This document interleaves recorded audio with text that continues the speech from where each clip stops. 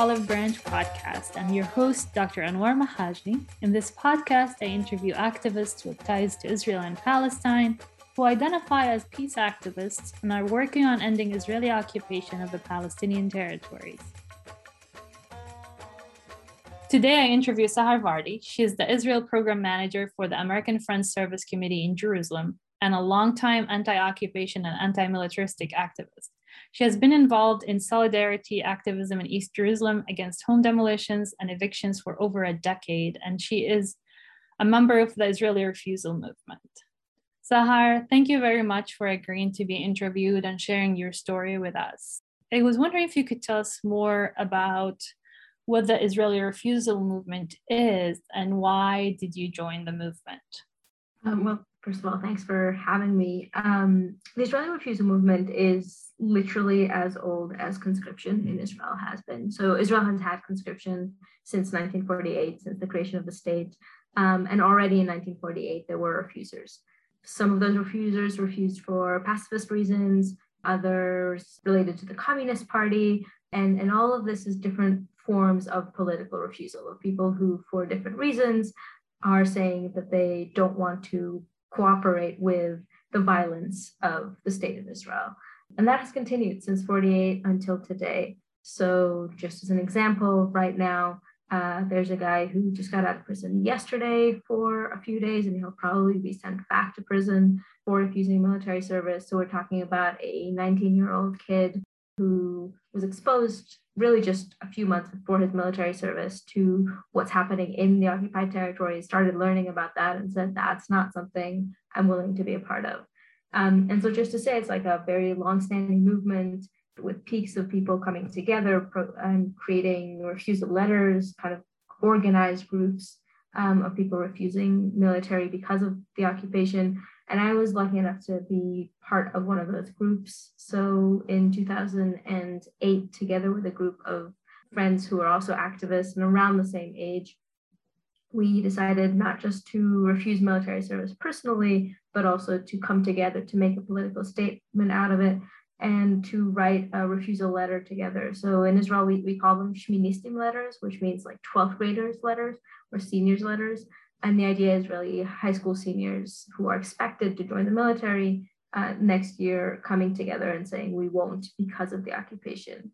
And so we wrote a letter to the Prime Minister, Minister of Defense, and Minister of Education, and all kinds of people who probably never read it, declaring that we'll refuse and explaining why. And I think the why for us is very important. So each one of us has their own story of like, how did they come to the point of not wanting to serve in the military? So for myself, I was active in the occupied territories and protests against the occupation from more or less the age of 12. And went to protests at the age of 14, 15, where soldiers were shooting tear gas and rubber bullets at us while we were in nonviolent protests. And so the idea of joining that force seemed ridiculous. So for me, it was kind of an I don't want to say easy decision, but it was almost obvious that I won't serve in the military. But some of the people who refused together with me are people who grew up in much more either right wing or just mainstream homes where, all of their siblings went to combat units and they were kind of raised with this idea that they will as well. And at some point had a turning point, and, every person has their own turning point.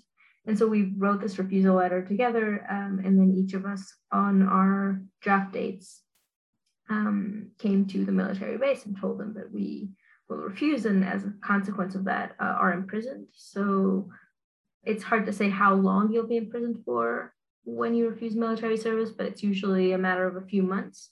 And so that's also what happened with me. I spent about 2 months in prison and 3 months in detention at the age of 18, and eventually was released from military service. And yeah, I think that the main thing about this movement really, beyond the kind of personal choices of people, is that there's something about having a draft that also gives you, as an 18-year-old, the opportunity to highlight why you're not serving in the military, to like make a public political stand. And that for me is like the importance of the refusal movement. The refusal movement is not large enough in Israel to be able to, really affect the military. It's not that we're that many people that the military won't be able to occupy anymore without us. But it is an opportunity to talk to Israeli society about the occupation again, to say, listen, there's kids who'd rather sit in prison than be part of this. And this is why, and this has been our experiences. And I think it's a really important platform because of that. And also every time someone refuses and uses that platform, we see other youth that contact us in different ways through organizations and groups that deal with refusal and kind of want to refuse as well, either publicly or not publicly, but it's a way to surface this issue. Thank you. And then why do you think that publicly refusing to serve in the military is important, and how do you think we can encourage more people to join this movement? Well, I think I do want to say that it is a personal choice, and I totally understand why a lot of people would rather refuse military service without making a public statement out of it, find different backdoors out, and not deal with a kind of confrontation that comes with refusing politically. Because when you do refuse publicly and politically, there will be backlash. Today, even more than before. Today, if you think about social media and you think about 17, 18-year-olds, obviously a huge amount of their lives is on social media. And we all know how cruel social media can be. So just imagine what that means when someone is refusing military service, when someone is doing something that is really seen as many people in Israeli society as treason. And so people get a lot of very difficult feedback also from their friends, from their family. We live in an extremely militarized society where, all of our parents went to the military, our siblings, everyone, like there's a huge amount of support and faith in the military that when you choose to step out of that, it is very difficult. So it's important for me to say that, like, for me, anyone who chooses not to serve in the military, whether they make it public or not, it's still incredibly brave and important. I think the advantage of making it public is really just about an opportunity to talk about the occupation. So when I refused, I wrote a refusal letter that talked about my choice coming from my first experience in a Palestinian village, or my first experience of really understanding occupation. And, my story is about a small Palestinian village that I went to when I was 12 to plant olive trees, and then continuing to going to that village for years and seeing those olive trees being uprooted for the fence being built, and then the village being enclaved by the fence, and the kids my age not being able to invite friends over from school because there's a fence between their friends and them, and all kinds of these very daily realities of what it means to live under occupation that I was exposed to at a young age that really brought me to the political place of where I'm at.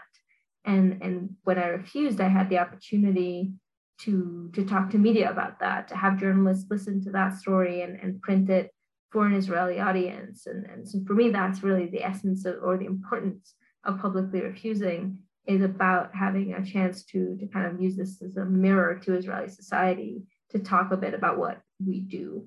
I will add to that a side effect, I would say, even if not the goal, but I do think is important, is that for us as Israeli activists, I think there's a huge, one of the things that we can do is show solidarity to Palestinians, and not just speak it, not just say that we're against occupation, but actually act on it.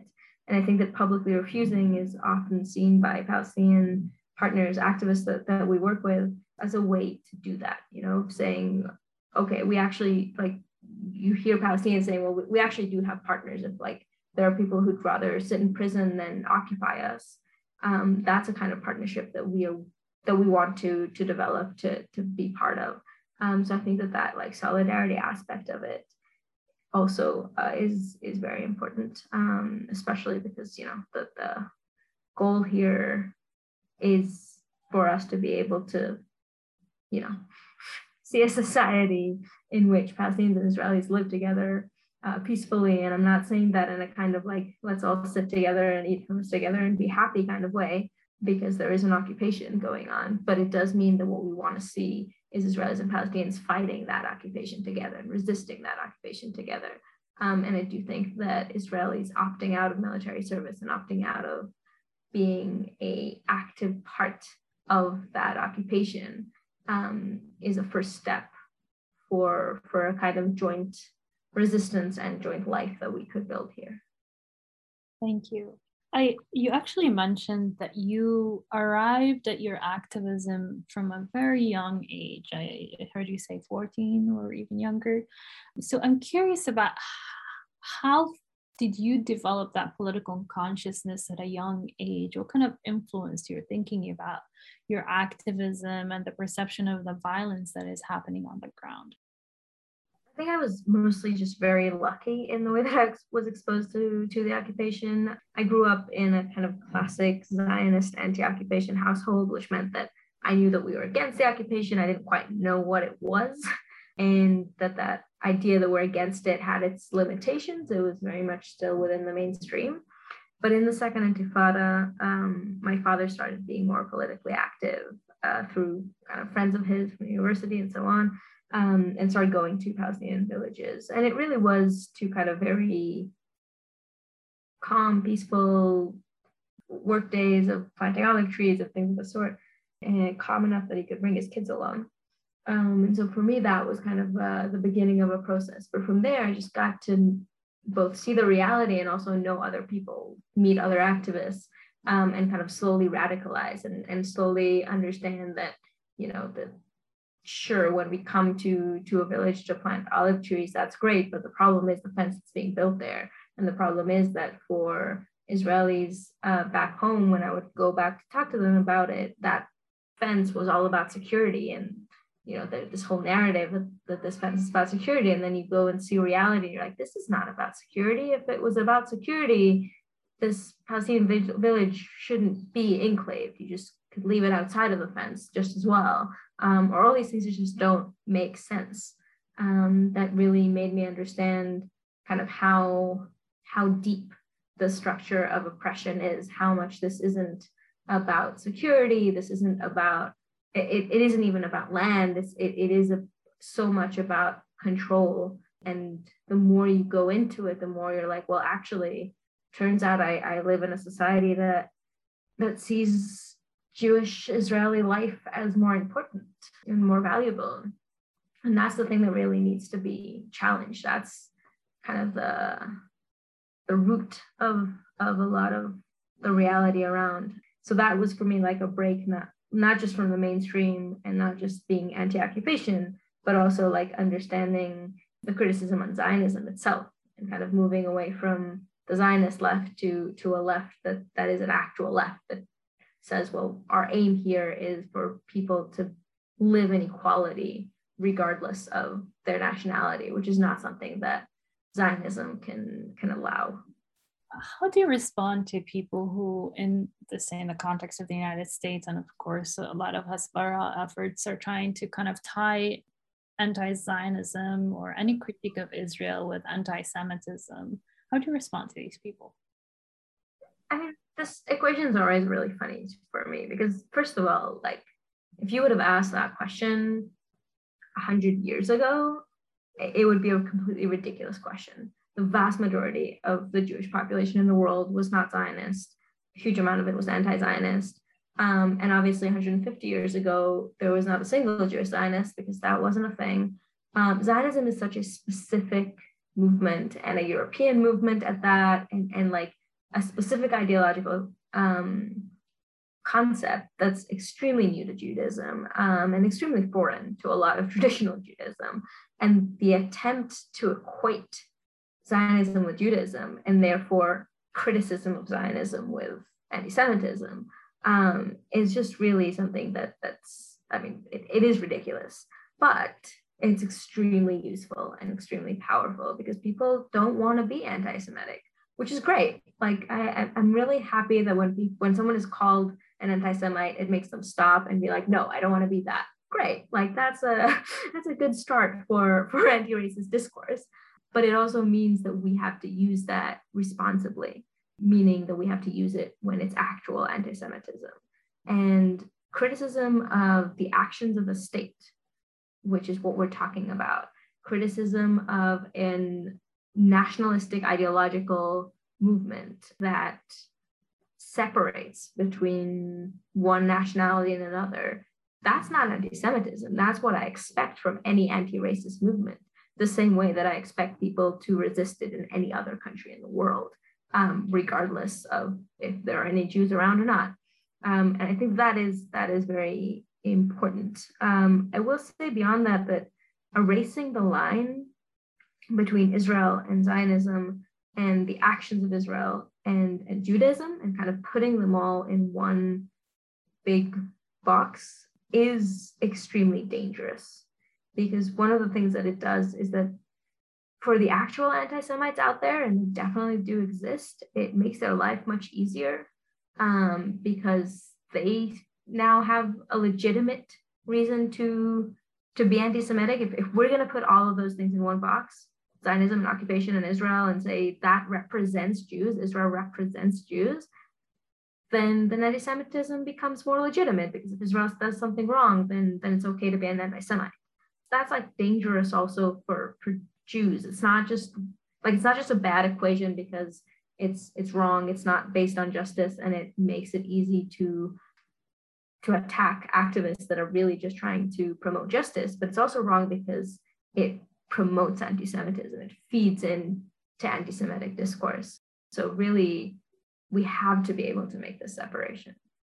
I think that's a great point. So I'm really curious. We talked about the refusal movement. We talked about kind of your definition of Zionism and anti-Semitism, the links between them or lack of connection.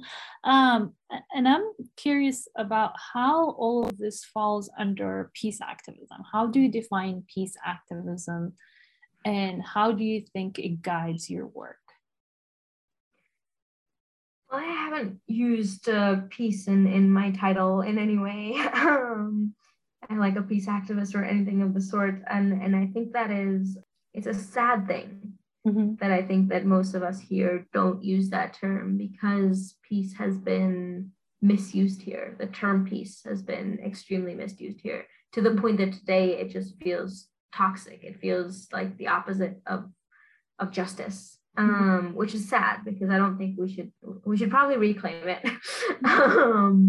But I grew up in the 90s, and like as a kid, the Oslo Accords were happening, and that was what we knew about peace, and people were talking about peace in those terms, and then now 25 years later we can say that wasn't peace. That was a strengthening and building more infrastructure of occupation that you called peace. That that there's a reason why you don't hear activists using the term peace here much anymore, because it's just been torn of all meaning. It's become like more around peace in the pacifying way. If things are quiet, then that's peace. And I think that for all of us activists, it's like, no, peace like demands justice, requires justice. And so I think that, justice and equality are frameworks that we use much more today, but they are ultimately what peace means and what is needed for actual real peace. So maybe, it's time for us to reclaim that a bit. Yeah, I think it's fascinating, kind of distinguishing, talking about what the word peace mean and how it has been instrumentalized, and it was been used in terms of pacifying one side, right? And justice maybe describes it better, but peace requires justice, right? And I think reclaiming it would be great.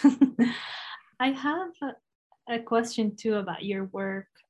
We didn't really address your work with American Friends Service Committee and the work they do in Jerusalem. Can you tell us more about their work, and why did you decide to join them? How, or does the organization align with your views, and why does it align with your views and understanding of activism?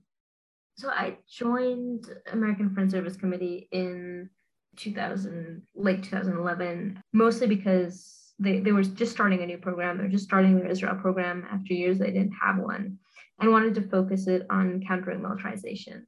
And I think that that's one of the unique things about an organization like AFSC, as opposed to other international organizations in the area that kind of work in the framework of international law or human rights, American Friends Service Committee as a Quaker organization works in the framework of peace, right? And peace can include much more than human rights or international law, and can address things like militarism that usually big international organizations will not touch, because they all come from countries that are highly militarized.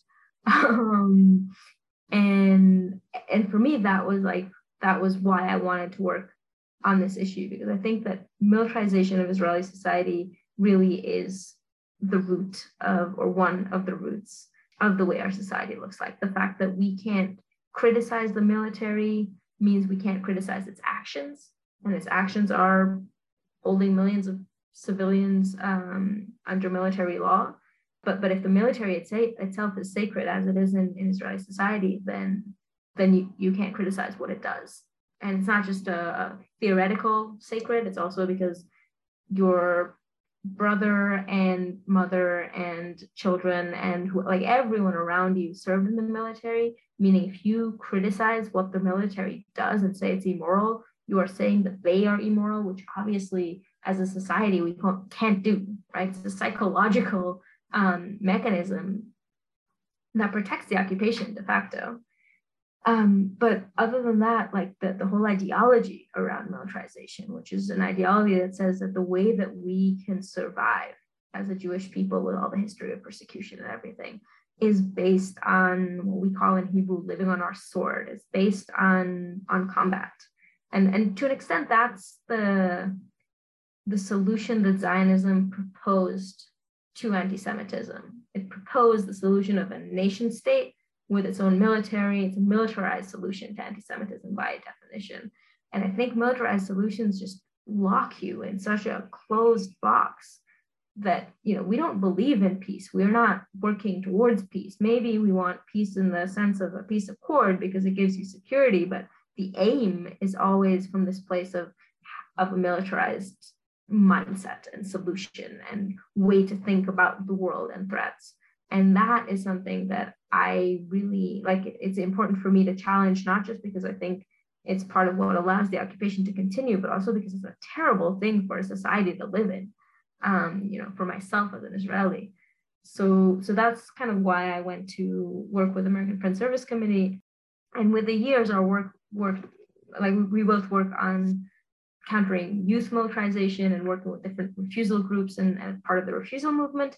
But also we've expanded that to looking at the Israeli military industry, just because it's such a huge part of Israel's economy is a highly militarized economy because of this military industry. That's the 8th biggest weapons exporter in the world and really exports to around 130 countries around the world. And that also has an effect on us as a society, socially, economically, politically. And so that's also been a lot of the work in the last few years, both doing research and campaigning around Israel's military industry and its relationship to occupation, and also about the kind of receiving countries and what do these arms do and their involvement in human rights wherever they land.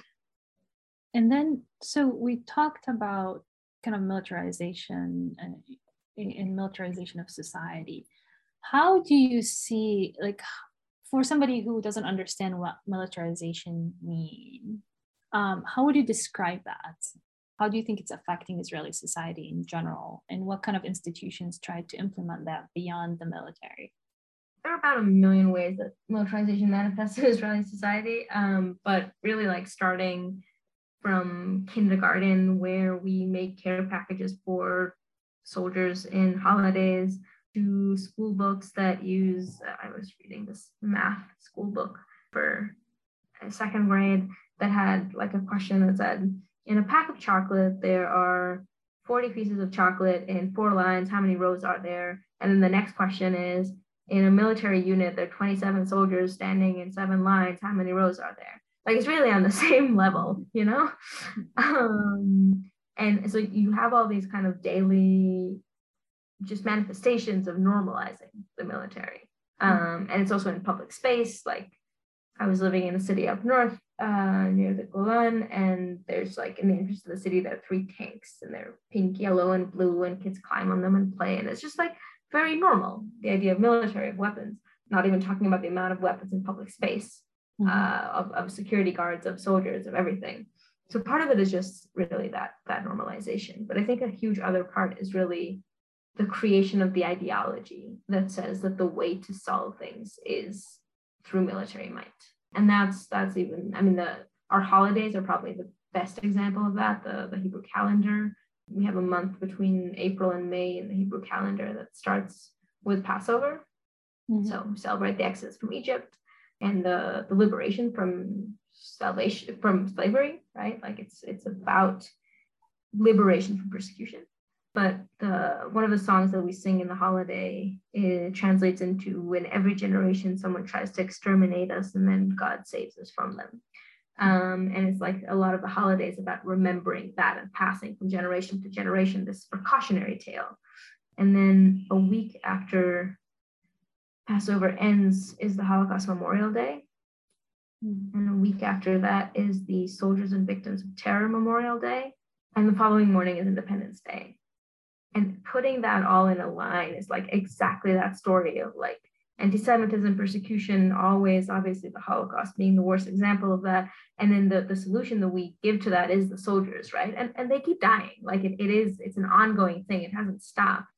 Mm-hmm. But the solution is the soldiers who are dying for the state to exist. Like that's kind of put as a solution with literal fireworks at the end of this month, right?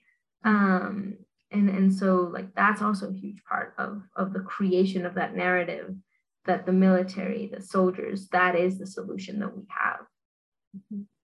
I actually wanted to ask you a question about like intellectual influences. So of course you just provided an amazing definition of militarism and how it manifests in Israeli society. And I was wondering who are the intellectual influences in your life that helped you see all of that and understand all of that in such a high level? It's not only, I witnessed something, but it's mainly you understand the concepts at their core and what they mean.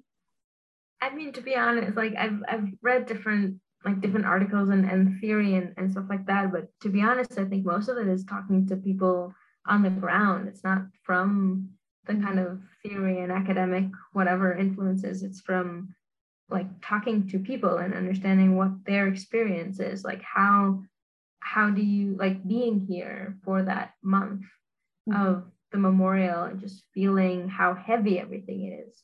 And talking to people around me who are critical, who are thinking about these things and saying, wow, this heaviness, this sadness of the Holocaust Memorial, the Soldiers Memorial, of the idea, like we feel that even when we're critical, we live in it.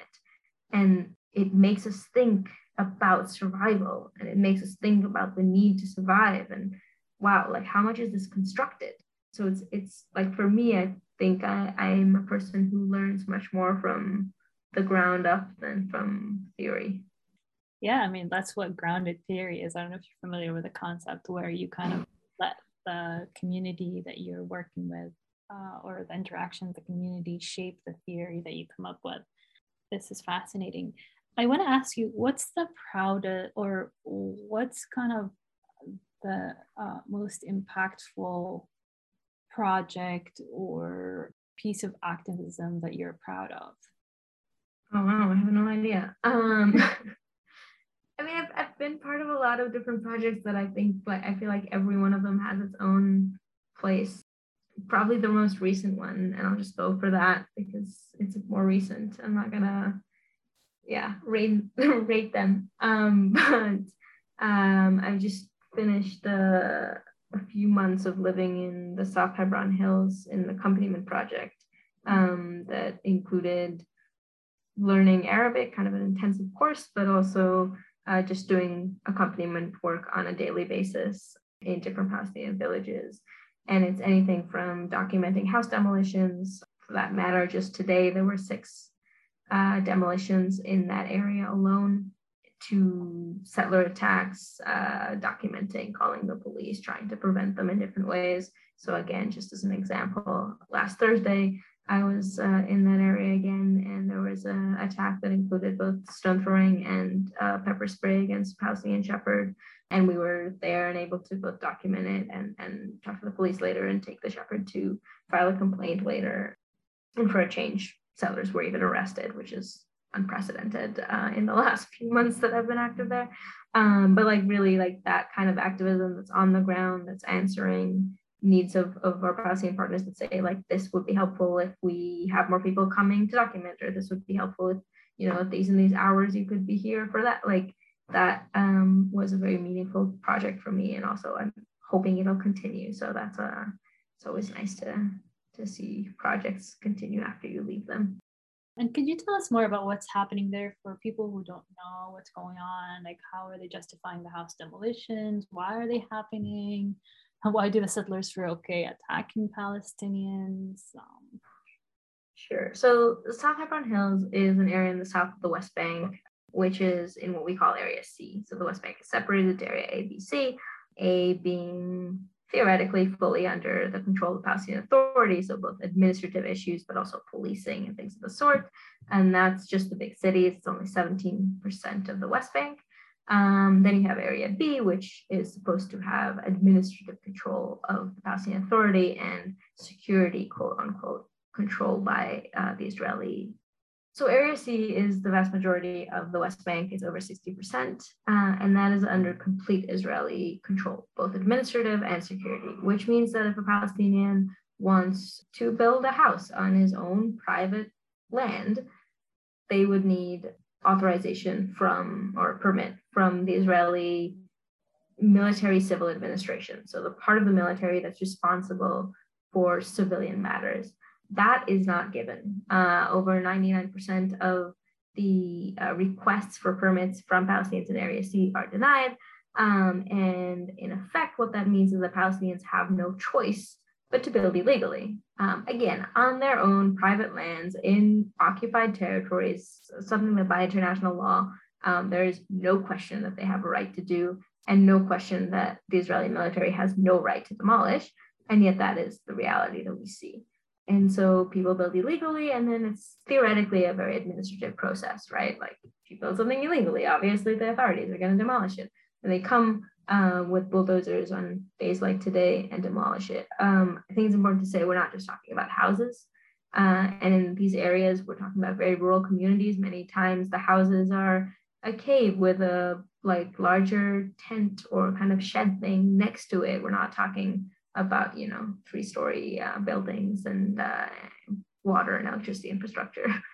But these demolitions also include demolitions of infrastructure. So today they demolished a water cistern in an area that doesn't have a connection to water, because every time they try to put a pipe in, that gets demolished as well.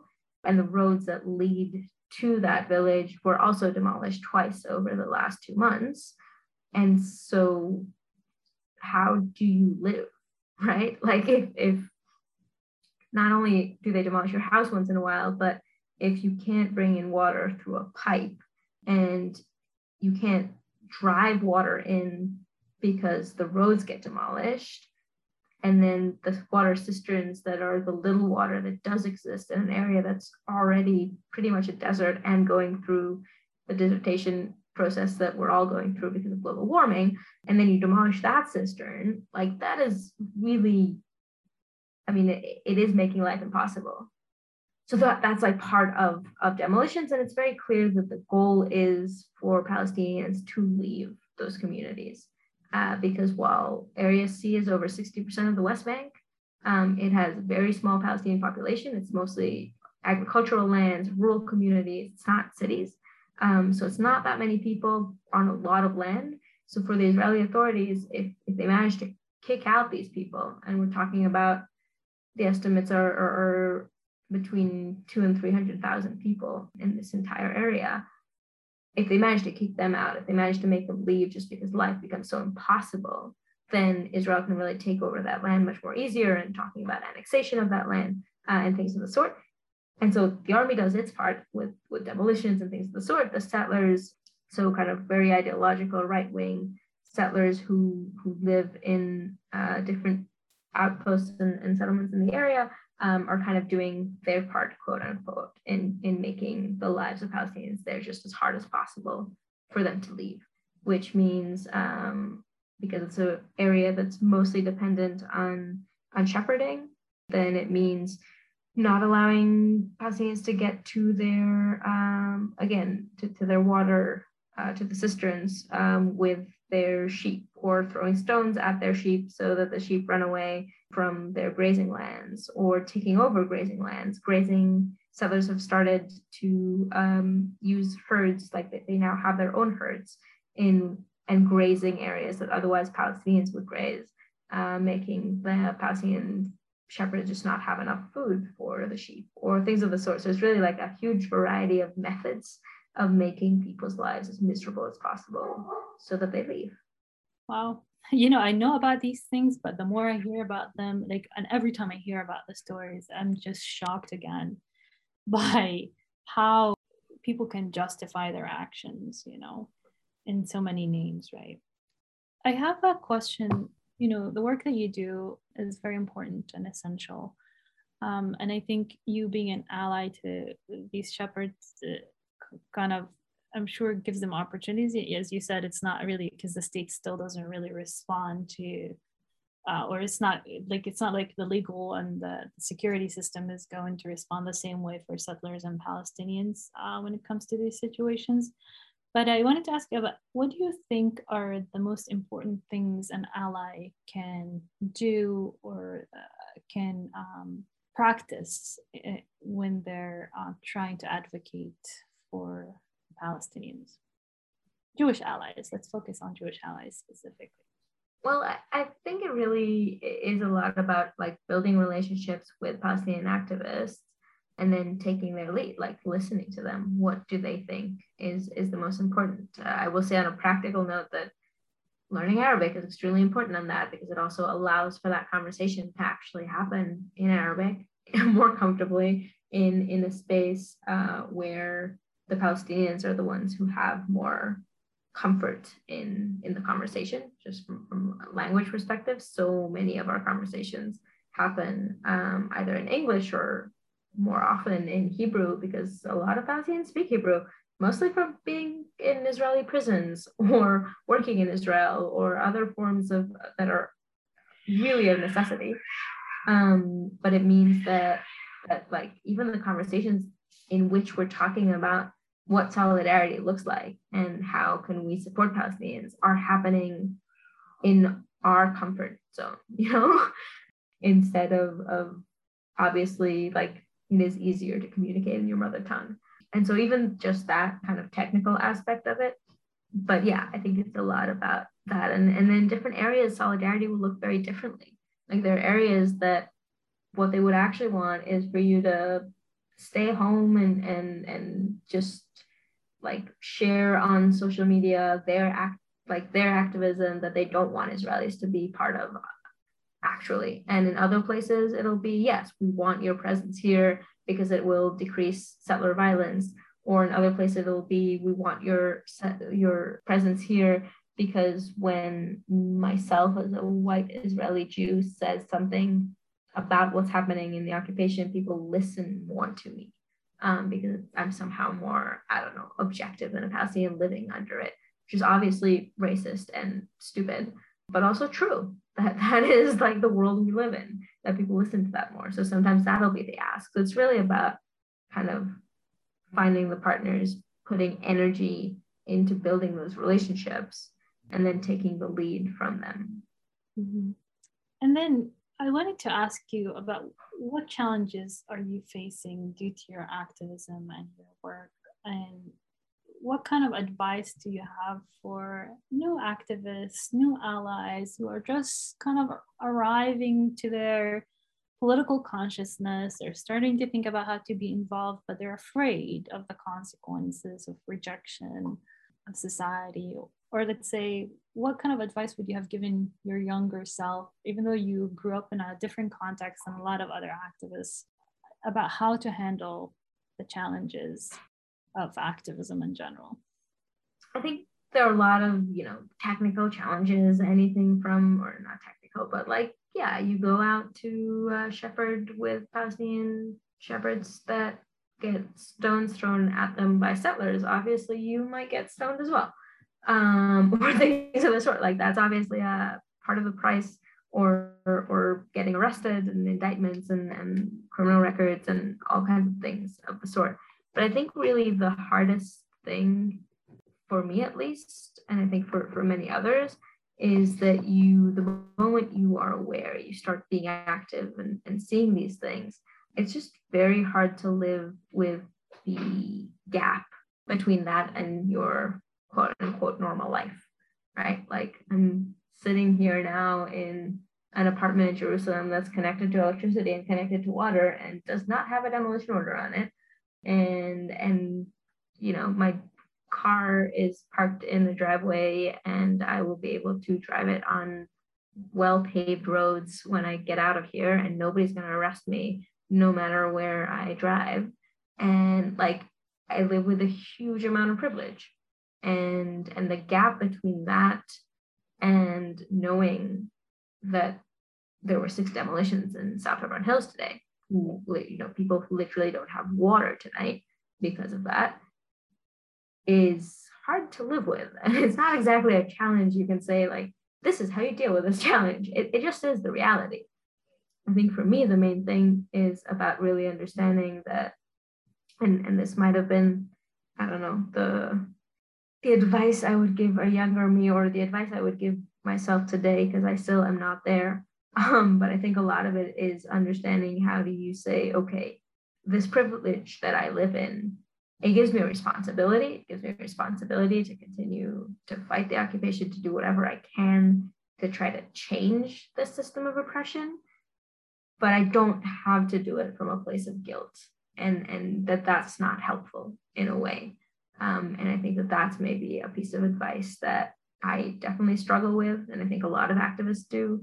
And that's true for like activists and dealing with white privilege also in other contexts, is that question of how do you not make it about yourself and your guilt when you are aware of these things, but make it about the responsibility that comes with it and the actions that should come with that responsibility. Thank you very much. I want to thank you again for sharing your story and your insights with us. I hope our listeners learned something or two, I'm sure they did, about what's happening. And I want to thank our listeners for tuning in. Bye.